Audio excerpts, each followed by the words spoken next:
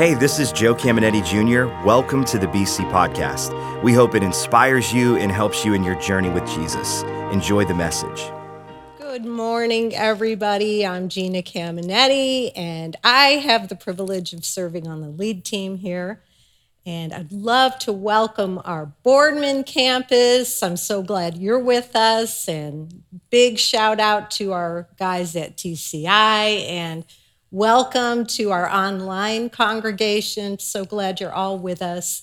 I'm very excited about today. They let me pick, I would say, the most important core value. And I'm really confident about the fact that it's the most important because Jesus told me it was. He also told you it was.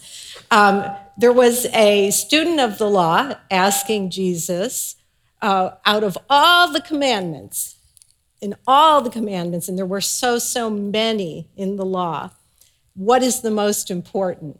And Jesus said, love the Lord your God with all your heart, all your soul, all your mind, and all your strength. Easy peasy, right? And oh, by the way, one more. Why don't you love your neighbor too as yourself? So easy, this stuff Jesus gives us. And so he said that's the first thing to do. And our core value that we're going to be covering is we fight for our first love. And so it's just about giving Jesus, giving God everything we've got, all of our might, all of our strength, all of our mind, all of our soul, everything. And so we're going to cover that. Where does this phrase, first loves, first come in? I want to read that to you. Comes in the book of Revelation. By this time, the Apostle John is about 90 plus years old. He's on the Isle of Patmos, and Jesus appears to him, and he gives him 7 letters to the churches. The first one is the church of Ephesus, and this is what he says to them. He's going to give them a report card, so to speak. So Revelation 2:1, to the angel of the church in Ephesus write, these are the words of him who holds the 7 stars in his right hand, so that would be the pastors, and walks among the 7 golden lampstands. These lampstands are these churches who shine a light. So he's speaking to the pastors. I know your deeds, your hard work, and your perseverance. I know that you cannot tolerate wicked people, that you have tested those who claim to be apostles but are not, and have found them false. You've persevered and have endured hardships for my name and have not grown weary. Yet I hold this against you. So he's given them quite a few things they did right. Now he's going to tell them what they're missing. You have forsaken the love you had at first. Consider how far you've fallen. Repent and do the things you did at first. If you do not repent, I will come to you and remove your lampstand from its place. The light that they were giving to the world, the influence they were giving for Christ would be removed. But you have this in your favor. He liked to end on a good note. you have this in your favor. You hate the practices, of the Nicolaitans, which I also hate. Whoever has ears, let them hear what the Spirit says to the churches. To the one who is victorious, I will give the right to eat from the tree of life, which is in the paradise of God. So that's a mouthful, but this is where the phrase first love, the love you had at first, we fight for our first love. This is where it all comes from. And it's tricky business because these Ephesians, they were doing a lot of things very right. As a matter of fact, I think they were way more right than I am in my walk often. So I want to go over some of the things they were doing right. So first of all, they had endured hardship. Now, we're not just talking like first world bad hair day hardship. We're talking about heavily persecuted times for the church.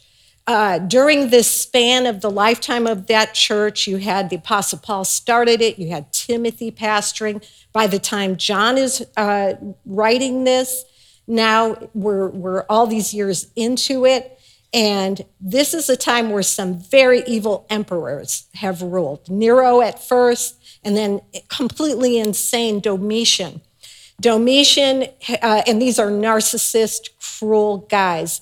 Domitian demanded that people would worship him as a deity. And so you could see the predicament that the Christians are in, because they know they're supposed to worship the Lord their God with all their heart, not some man. And so if you didn't do that, it would be at the cost of your life, imprisonment. And it was not just like a real quick, your life is over. I mean, it was cruel. There were coliseums. Christians were thrown into these to a cheering crowd. Wild beasts would destroy them. And this is what they were facing. So these Ephesians were willing to lay their lives down for Jesus. So let's put that on the report card. Check that off the checklist. Have you had to face death for Jesus yet? I haven't, and I pray we don't have to. They were also very, very hardworking. Ephesus was a huge, influential city. And so many people, many Christians are coming to Ephesus. They're coming to see Paul. They're coming to see Timothy. John, the mother of Jesus, Mary, lived there in John's care. And they're coming and they're traveling through. They're all going through these hard times. And so they're coming into Ephesus. And guess who all of these travelers are staying with? The church of Ephesus in their homes. So, how many of you ever taken a family vacation and thought it was interesting to all get along in 1 week in a bed and breakfast type place, whatever? Complicated enough. Can you imagine if your whole life, as your way of serving God, was to have people in your home all the time, people you may not even know, and they're hurting, they're going through a lot in their lives, they're seeking prayer, they're seeking wisdom, all of this. These people, this is not an easy thing. They are working hard. They are also really, really meticulous about doctrine. In those days, there were hideous doctrines going around because Ephesus was an influential place. It was sort of like New York. If you could make it there, you could make it anywhere. And so even false apostles would come through, people who would try to be influencers, so to speak. They would come to Ephesus to make a name, and they would bring false doctrine other than the one Christ had given. And so the Ephesians said no to that, and it came at a cost. Also, then, even just in Ephesus alone, there was tons of idol worship. And it was very common practice for religious people to go into the places of worship and even just practice sexual immorality with the priests and priestesses. It was a time like no other. These are not things we face. And yet they were facing them very, very well. They were saying no to that kind of thing. And Jesus is commending them. He does notice all that and he commends them. But he says, you've left your first love. And, I'm going to tell you, I think that's like puzzling. Like, how could I say I could give my life for someone and then be accused, for losing my first love? Well, I'll give you a real easy illustration. How many of you have ever heard someone say, my parents, I'm very grateful for them. They love me. They put a roof over my head. They clothed me. They sent me to school, but I had no relationship with them. I've heard people say, my parents never told me they loved me once, that kind of thing. Have you ever heard anyone talk that way? Some of you may feel that way, that the parents were checking off all the boxes, but they weren't necessarily engaging relationally, giving their all. They were giving maybe their finances, they were giving their advice, but they were not giving their emotional, their soul, their heart, all of that. And so it's very easy to lose that. I'll give you an everyday example, less dramatic than that. My dear husband went through some medical issues in May, and I tell you, during that time, I was, anything you need. What do you need? My focus was on him. I love you, I love you, I love you, all of that, 3 months later, he's doing well. I'm sitting on my easy chair watching baking shows, and the poor guy tries to talk to me, and I'm like, and And you can be, it's so easy to go through your day with an agenda, and that person who you love, I would give my life for you. I would. And I know you would give your life for me in a minute, but I'm not giving you my attention and my agenda. That's a whole nother story. And so it's so easy to lose your first love. You have to fight to keep it.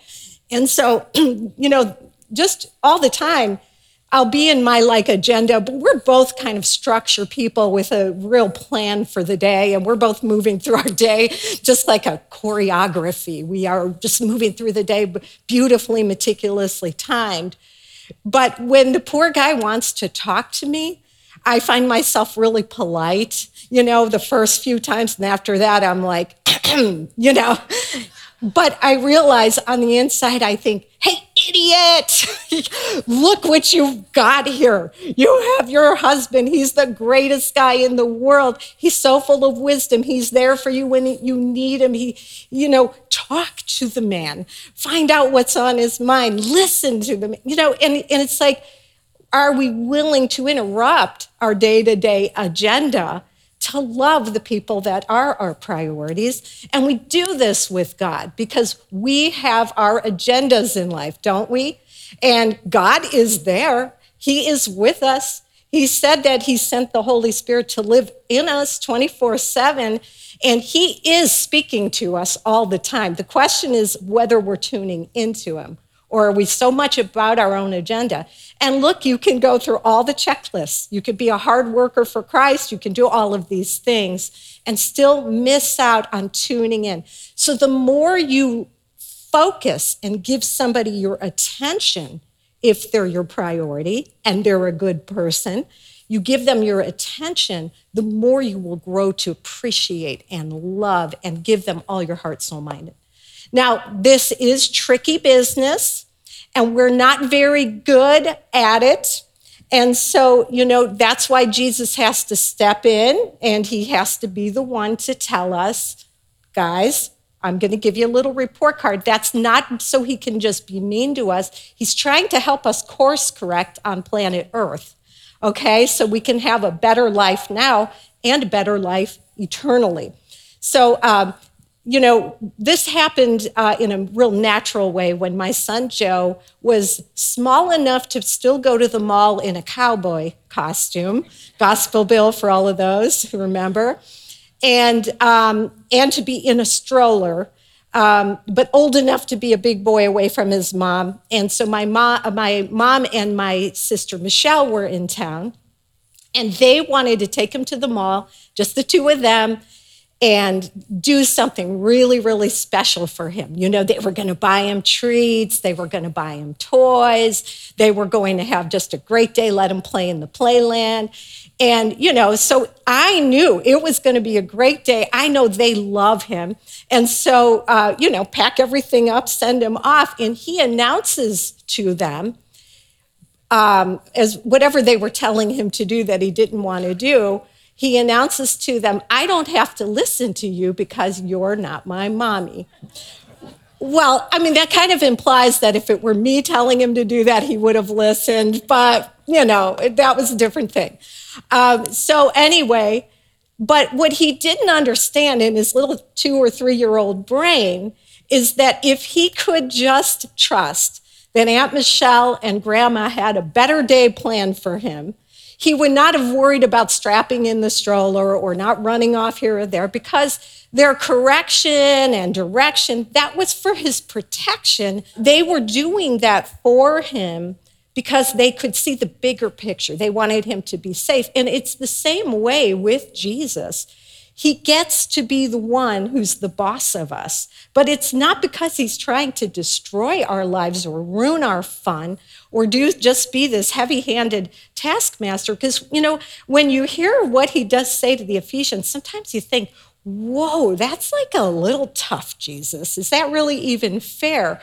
But here's the thing. We're kind of like those 3-year-olds that we can't really see the bigger picture. His ways are higher than our ways. His thoughts are higher than our thoughts. We're not going to completely understand all of them on planet Earth. We're just not. We have to, at some point, trust that this God who paid the ultimate price for us, who loved us with his own life. I mean, when Pastor Joe was talking about his beard, it's a new way for me to even understand how much pain he went through for you and I. Every day I'm discovering that more. He's the one who's giving us this correction, direction, protection, all of it. It's not to ruin our lives. So we want to keep that in mind and realize at some point we have to be able to say, God, I don't even understand why you tell us to forgive an enemy or do this, lay down our lives, pick up a cross and follow you. But at some point, I just give you my life, okay? Now, this first love, so the idea is the more you can look at him, the more you will love him. The more you can focus on him, the more you'll learn to love him. And so it kind of begs the question, when you hear about people talking about first love, sometimes it's like, oh, it's like when you're on your first year with your, the first person you love and how you get ooey gooey and excited and chills and stuff. Not everybody has that experience with God. You know, my husband is someone who had that experience, a very radical feeling of love and appreciation of God's love the day he gave his heart to Jesus. And that's because he had been going through a very devastating time. They had lost their brother. It was a bitter time because they lost their brother at a church event. He was already on course going in his own ways, and that was kind of self-destructive. So by the time he was ready to give his life and heart to Jesus wholeheartedly, he had the feelings to go along with that, and he was all in. I was completely different story. I was already kind of a nice little Italian Catholic girl. I was not getting into a lot of trouble. I already had a love for God. I didn't understand very much about the doctrine of salvation. I didn't understand that much about the Bible. I had been familiarized with it.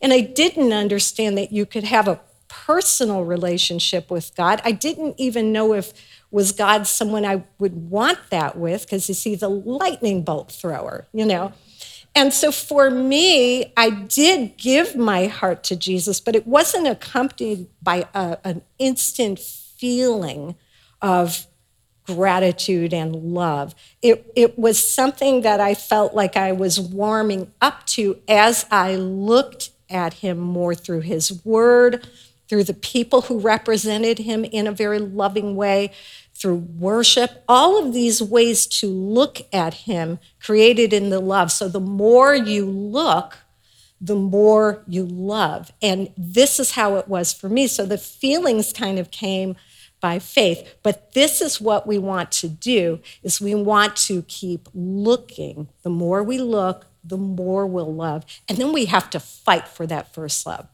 So I want to talk about somebody that had to have that same experience where he learned to look at Jesus and he learned to love Jesus. So the very person who got this revelation on the Isle of Patmos, the Apostle John, in his 90s, earlier in his life when Jesus called him and his brother into being one of the 12, they were called the Sons of Thunder.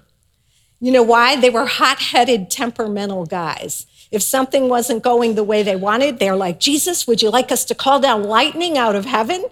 Any sons of thunder in here? I have a daughter of thunder vibe on me once in a while. But he was sons of thunder. But later, we find, as we're discovering his writings in the New Testament, that over 80 times he writes about love. He grows to understand the love of Jesus, so much so that he refers to himself as the one Jesus loved. I don't think it's because Jesus loved him more than Jesus loves you or me, or the other disciples for that matter. I think it's because he just really focused on how much Jesus loved him. And he pressed in to be around Jesus all the time. He kept looking at Jesus all of the time. And so he'd sit next to Jesus when they ate. He'd follow Jesus and go here, go there, listen to his every word. He became the disciple Jesus loved. And as he did that, he dropped that vibe of sons of thunder, and he became the disciple Jesus loved. And so you and I can have that kind of a warm up to Jesus kind of experience. He so much so developed this that we're going to pick up what is going on in his life at the time where this revelation comes to him. All right? The Apostle John, can you imagine now? Jesus did indeed trust John quite a bit. He gave his mother to him to take care of, even though there were other brothers he could have entrusted her with. They moved to Ephesus. He's an elderly man by the time this is all happening. Domitian is the ruler. Now, some scholars believe that because John would not bow down to Emperor Domitian, that he was sentenced to being boiled in a cauldron of oil. Now, whether that's true or not, you didn't mess with Domitian, but many scholars believe it is. And I think what's so interesting is that John, even as an elderly man, his knees did not buckle. He did not give in, and that would have to be a kind of a vulnerable feeling, be that age, taking on that kind of stuff. And he survives it. He survives it. Domitian is not successful with killing him, so historians believe that that's why he threw him on the Isle of Patmos, which was like an Alcatraz-type prison. It was an island. It wasn't like Hawaii, however.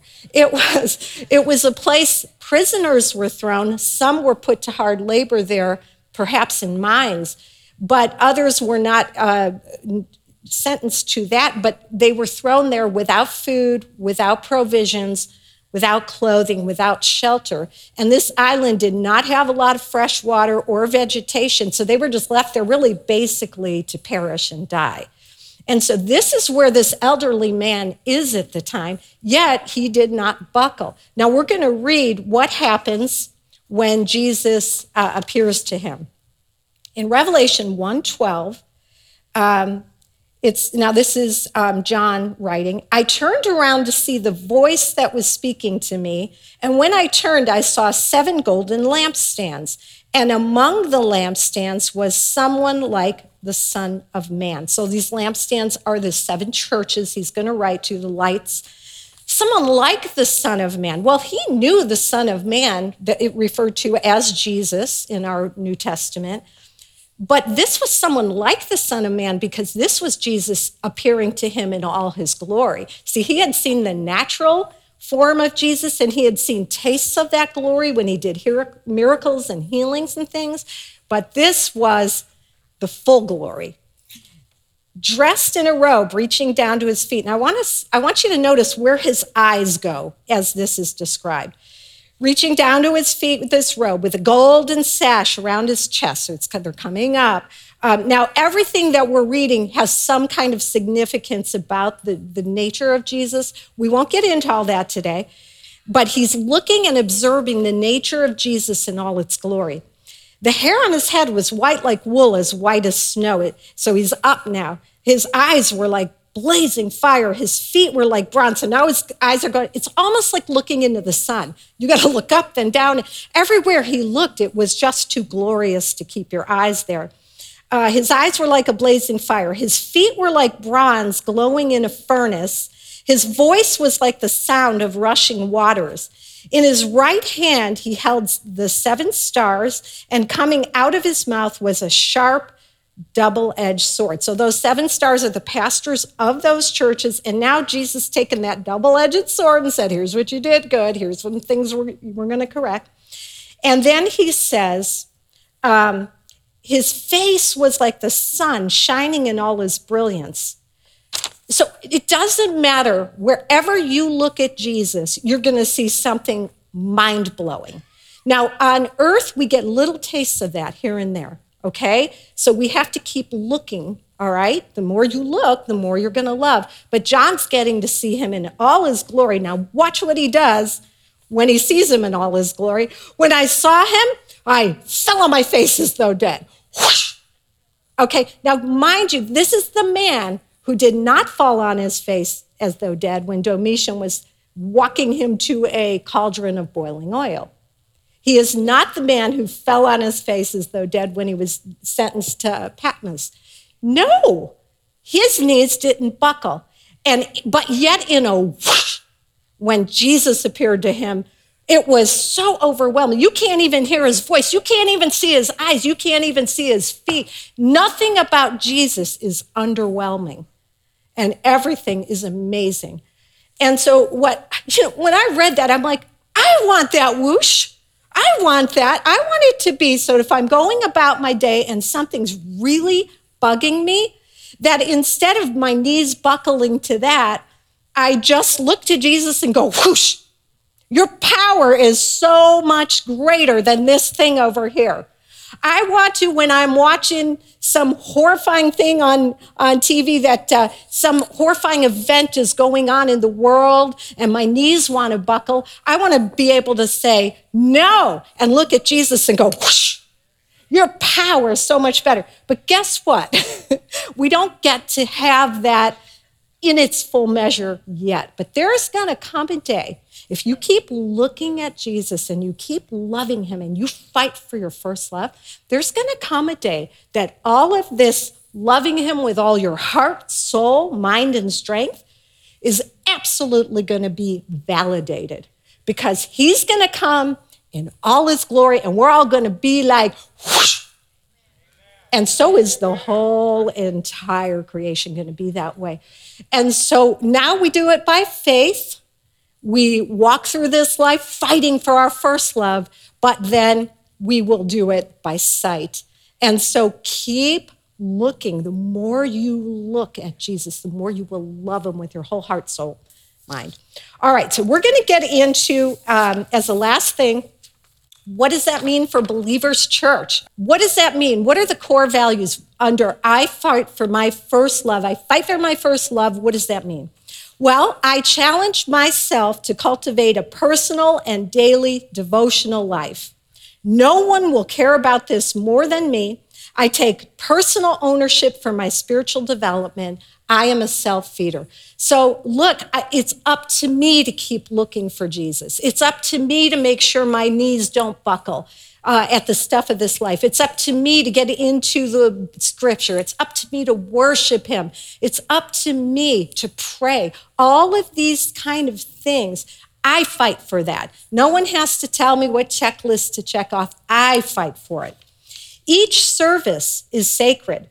I fight against familiarity. I will participate and value each moment of worship and teaching each service, not disengaged while on my phone. Ouch, that's, okay, I will stop doing that. Let me just say a little something about church service, because this should mean a lot for church service, okay? And I'm going to read you the core value breakdowns here. Jesus said, where two or more are gathered in my name, there I am, right? Okay, we know from the book of Revelation, he walks amongst the lampstands. We know that. We know the Holy Spirit is in us. So if we want to, we can really focus on the whoosh, There was a time that there were some disciples of Jesus after the resurrection that were very depressed. They didn't even know Jesus was walking right with them. If you ever want to look that up, it's on the road to Emmaus. They didn't even know he's walking right there. And then when he finally revealed himself to them, they're like, weren't our hearts burning within us? I want to say to you guys, he's here. The Holy Spirit's here. Aren't our hearts burning within us? Appreciate this. Appreciate what he's delivering to you each and every week in a service. Appreciate he put a pastor over your lampstand who's studying all week to bring you stuff, okay? So appreciate that. Yes, and yes, thank you. Hey, after doing all this week, I'm like, glad you're doing this job. All right. In ministry, it's easy to become a full-time Christian and a part-time follower of Christ. I will build intentional moments where I can sit in service without having to make it happen. Hey, look, if the guest minister today were Jesus, everybody come in. No one be lingering in the lobby or anything. And I say a big shout out to the child care workers who often cannot get in there because we just don't have enough often for them. And so have a heart and help them out too. Thank you for being so consistent to help them and help them get in here. My first love is not how we do church. My first love is Jesus. Therefore, we can do church a lot of different ways, and it does not affect my worship. Listen, if Jesus were the guest speaker, we wouldn't be like, gee, I would have picked a different worship song. No, we'd be like, whoosh, okay? Listen to the music you want all week long. I fight to keep perspective by recognizing and remembering the way the persecuted church lives out their faith all over the world. Yeah, when I want to complain about this, that, or the other, can I just remember that from the Ephesians to the people who are our contemporaries losing their life for the very gospel, can I appreciate this sacred thing that we have right here, the ability to come openly, celebrate the name of Jesus, study the Word of God, give out Bibles, all of that. Can we appreciate it? What would it be like if our knees did not buckle every time that some annoying thing came our way, some tragic thing came our way? What would it be like if we fought for our first love all day, every day, and let that love go out there into a dark world? Let that help go out, give people a hand. What would it be like if we all could fight for our first love? Are you game to ask God for help in doing this? Let's pray. Heavenly Father, we thank you that you really are worth fighting for. You are worth giving our whole heart, soul, and mind and strength to. We don't always know how much yet, but we certainly want to love you and worship you with all our hearts. Help us do it. Help us to see you. Help us look at you and love you with all we've got. And Lord, thank you for helping us help others to see how loving you really are, so that you can take them into a life of fullness and the full measure of eternity. So with our heads bowed and our eyes closed, I want to just ask if there's anybody in this room that you might be like me, like I was. You're kind of just trying to figure it all out and you're not sure what you think of God, but you feel prompted by him to start that journey today by saying, Lord, I want to give you everything. I want to trust you. I give my life to you today, and I ask you to help me to walk with you in this way. I want to discover your goodness.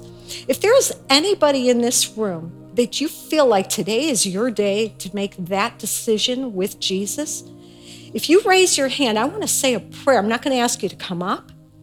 We're all going to say a prayer. Everyone's going to repeat it. But if that's you, just pray it after me and mean it in your heart.